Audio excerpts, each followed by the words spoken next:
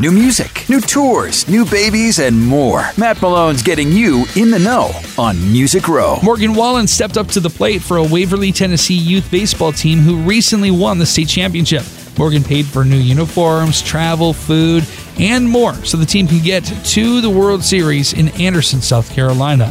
Waverly, unfortunately, was devastated by floods last year, and many of the kids on the team have had to attend school in makeshift classrooms. So it's a nice way that Morgan was able to help out and make things a little bit more normal for them. Lainey Wilson, unfortunately, is canceling her shows this weekend due to an undisclosed family emergency. So if you planned on going for some reason to Iowa, to Maquoketa, or Arnold Park, she's not able to be there. So we wish her and her family the best. And finally, the lineup has been announced for the CMA Fest TV special, and it does include Jason Aldean, Carrie Underwood, Luke Bryan, and more. The show, hosted by Dierks Bentley and Elle King, will be airing on August 3rd at 8 p.m. Eastern on ABC. And now you're in the know on Music Row, courtesy of Campbell Ford Lincoln Saline in Niles, where the best bottom line is at the state line.